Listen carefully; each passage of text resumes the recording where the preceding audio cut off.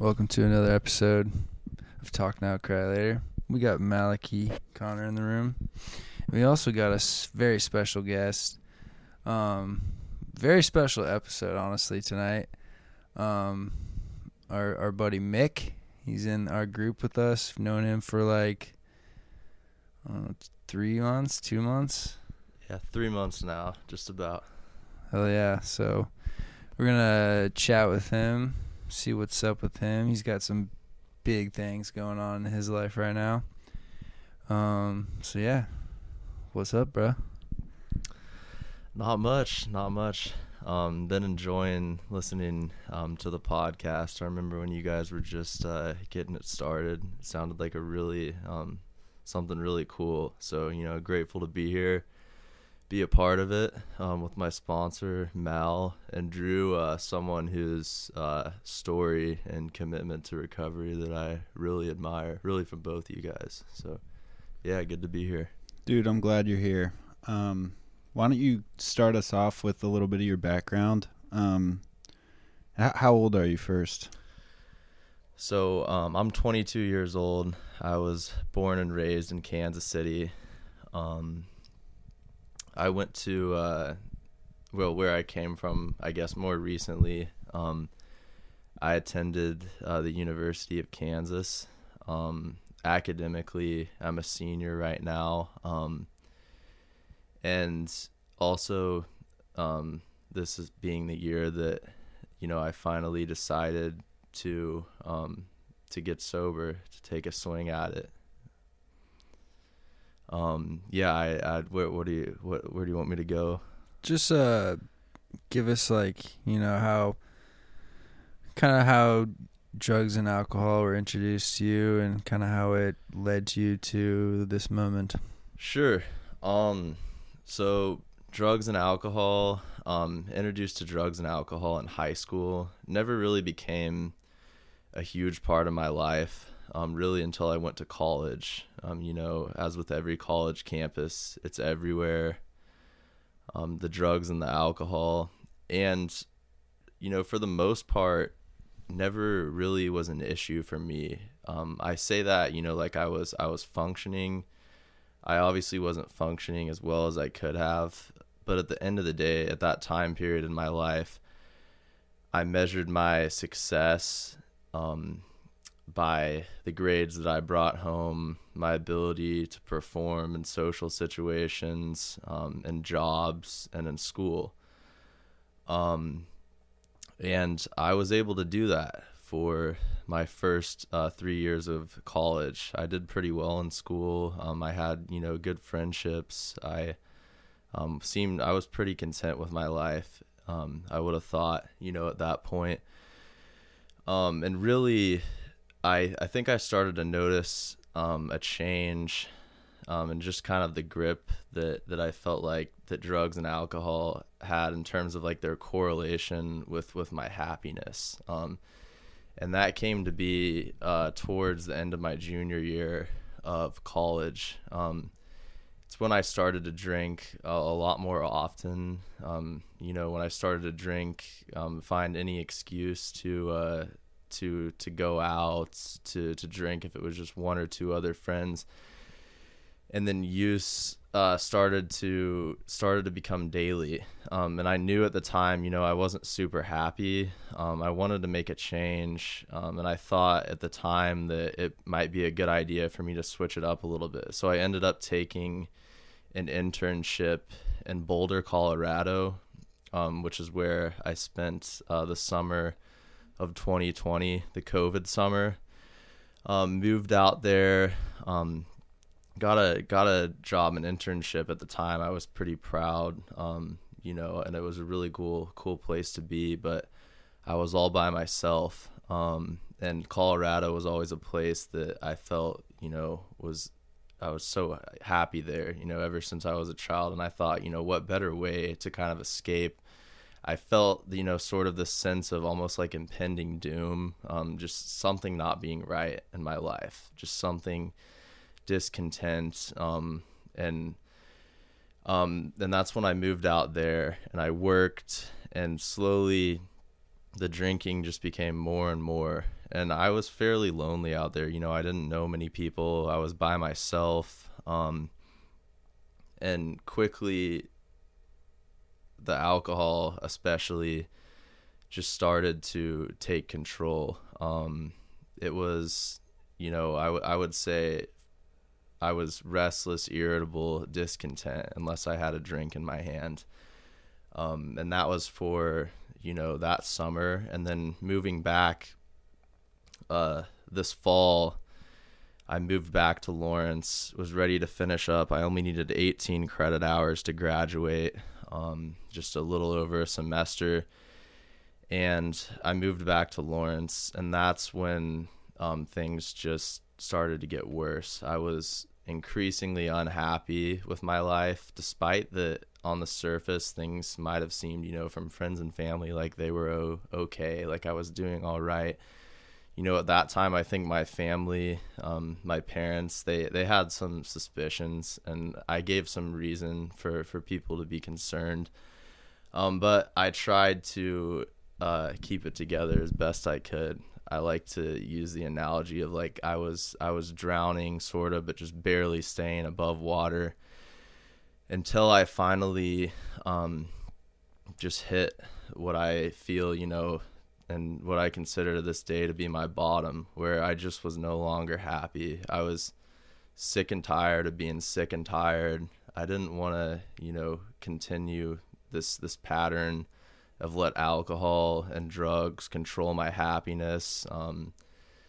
And that's when I finally, came home.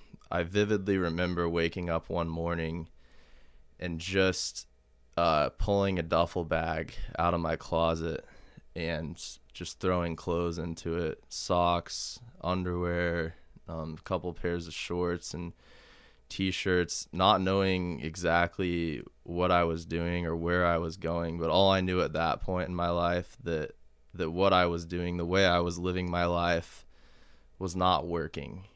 Something had to change. I didn't know what then. I remember telling my friends, I'm leaving, not really knowing where I was going. I ended up going home and just coming clean, to my parents. That's when I first started seeking help. Since then, I've joined the Crossroads program.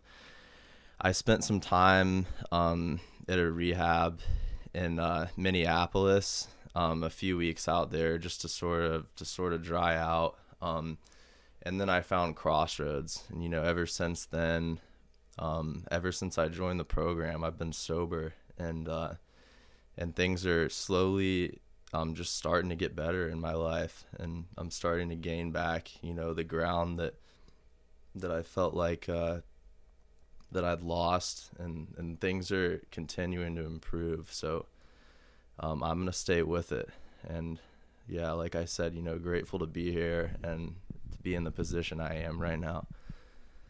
Hell yeah, dude. Well, thank you for sharing. You said that very well.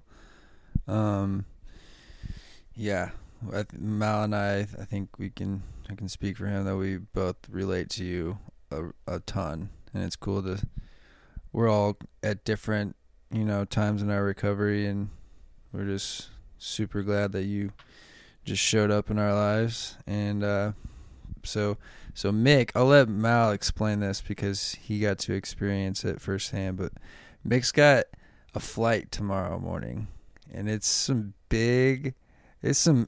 man shit right here. He's making some moves, and it's one of the coolest things that our group does for kids, and yeah, I'll let Mal explain it. Well, first I want to hear from you. What's your take on everything you've gathered up to this point, about what you are about to dive into? Yeah, so my take on, should I just say step 2, which we'll get into, I'm sure. But since I joined the program, I'm pretty close to 90 days sober, and things have been going well. And, just recently I was granted the opportunity to go spend 45 days in Atlanta, Georgia, just sort of on a mission of, I guess you could say, self-reflection and an opportunity to really to dive deeper into the program that I've already started to work. I was a little skeptical at first, but after talking to several people who've had this experience, Mal, my sponsor, included, I came to the decision that I had nothing to lose from it. And it sounds like it's a great opportunity, and I really truly do believe at this point that it's God's will for me, and that's the biggest thing. So I'm really excited. And so you were saying earlier how you were kind of in a pickle. I know this has kind of been a drawn out decision. So yeah, tell us about that. Yeah, so my dilemma, I guess you could call it, is that like I said earlier, I need about a semester's worth of school to graduate, to get my bachelor's. And initially when I joined the program, I didn't want to feel like I was putting my life on hold, I guess you could say, in early recovery. I was very adamant. I told my parents, I want to do this program, but I also want to take classes. I want to continue school. I want to keep working because I value recovery, but I also value education.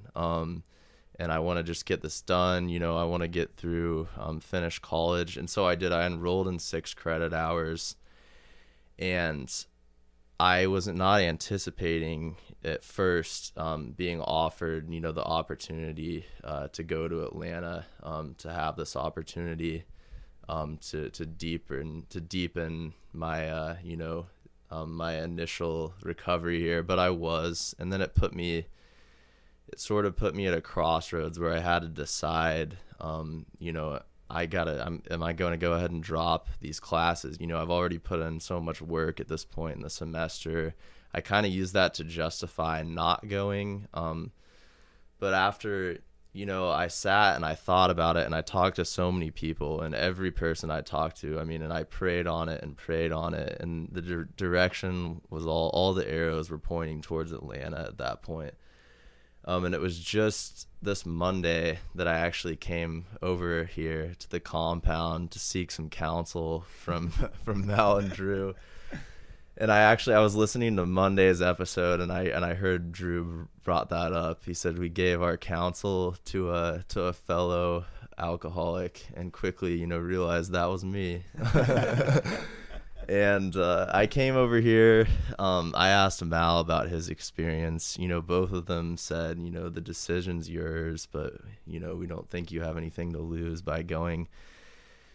And it was that next day, I was up at 2 o'clock in the morning. I was studying for an exam that I had the next day in my business management 498 class. I was stressed out, and I sort of had just like a moment of clarity where I thought all of a sudden, what the hell am I doing? Like, I can easily drop these classes. I haven't even paid my tuition yet. There's no loss in it other than the work I put in. I can do them over the summer. I need to straighten out my priorities right now and my life, and really figure out and make the decision that recovery is the priority at this point. Because as Mal put it to me so well on that Monday night, I can go ahead and do school and do recovery at the same time right now, but if I don't focus on recovery and it being the priority first and foremost, then I don't, then what will the future look like? If I don't prioritize recovery first and foremost, there may be, bigger battles to fight that are just unnecessary. If I put in the work right. And what was that you said on Monday's podcast about long doing it right? Something about the saying. Do it right, do it light, do it wrong, do it long. I didn't sure as hell realize, I didn't want to do it wrong, because that, doing it long. So I want to do it right. And I really do feel like it's God's will. So, yeah. Dude, I think you made a great decision, and a huge decision at that. Yeah, for me, step 2 was my fast track to recovery. I see it as spiritual paradise. It's where we're able to cut out all of the distractions and be surrounded by people whose lives are recovery based, and we have the opportunity to spend 45 days, like you said, reflecting, diving deeper, getting in touch with ourselves, and working the program. And yeah, dude, like you said, if you don't have recovery, or for me, if I don't have recovery in the first place, I don't have anything else. Nothing else I can't put anything before my recovery, or else I will lose everything. And yeah, I've proven that to myself time and time again in the past. But yeah, Mick, this is going to be a great experience for you. I really know that you're going to get a ton out of it, and there's going to be a lot of doors that open up after this. And yeah, school will always be there. But, this opportunity is a once in a lifetime experience. And, looking back, if I went through some shit while I was in Atlanta, and it wasn't all cupcakes and rainbows the entire 45 days. But looking back, if I could do it again, I would in an instant. I would go straight back there, dive deeper, and try to get more out of it. So that's my suggestion to you is, don't leave anything on the table. Just be yourself, and open up, and just trust the process. But dude, yeah, Mick, you're extremely well spoken, and this has been just a pleasure and a treat. Especially just getting to know you over the past few months has been a really fun experience. You and I have a lot in common, and our stories definitely match up. And yeah, like we all, we're all in different phases of our recovery, but we're all here sitting, and we're all in the same boat. And yeah, Mick's on this train, and the train keeps moving. But dude, I'm really glad you're here, and I'm super glad you made the decision to take a leap of faith, and I'm honored to sponsor you. It's been great. It's been fun just getting up in the morning, grabbing coffee, listening to speaker tapes, and talking the talk. But I don't know, Drew, you got anything to add or ask? So Mick, he obviously leaves tomorrow. He's going to be gone for 45 days. So I thought it'd be a cool idea to have a conversation tonight, and then when he gets back, have another one, and just see how it went, and just see how you're feeling. Yeah, I think that would be super cool. But yeah, dude, I think there's so many people out there, especially like guys our age, that are in college now or out of college, doesn't matter, but like it's such a relatable story, and like that just, it helps people, just being so like relatable to someone. It's like, wow, I am not alone. That's the best part about like the fellowship of this program is like, in our dark times we feel so alone, but like when we start to actually talk to other people like us, they're like, wow, like this, it's all the same. It's like we are all cut from the same cloth, and it's just cool when we all find the other side to this together. So, but yeah, thanks for coming on, brother. Thanks for having me, guys. Yeah, this was a good one. I'll say, like I always say it, Instagram, talk.now.cry.later. Someone please message us, please. Free shirt. Come on. We just want some inspiration, some direction from someone. Someone's out there struggling. I know you're sitting in your room right now, scared, and sick and tired of being sick and tired. So reach out. We love all ya. Shout out to Mick's parents. Yeah, shout out Mom and Dad. I know you're listening. Pretty sure I met them the night that your first night. Yeah, that's right. Mal and I first came up night back from Minneapolis. I had a meeting, the head counselor at Crossroads, and there were Drew and Mal sitting out there on the couch, very friendly. Couch of Doom. Yeah. Couch of Doom. And that's when I knew who Mal was in high school, but I had never really, truly gotten to know these guys. And it's just, like Drew said, we're all cut from the same stone, and every relationship I've gained in recovery to this point has been a real blessing in my life. And I'm grateful to have this opportunity ahead of me, and I look forward to touching base with you guys May 1st, May 2nd when I get back. That's a great time to come back, dude. Wow. Can't wait. Summer's kicking off. Eddie's birthday's on the 3rd. Boom.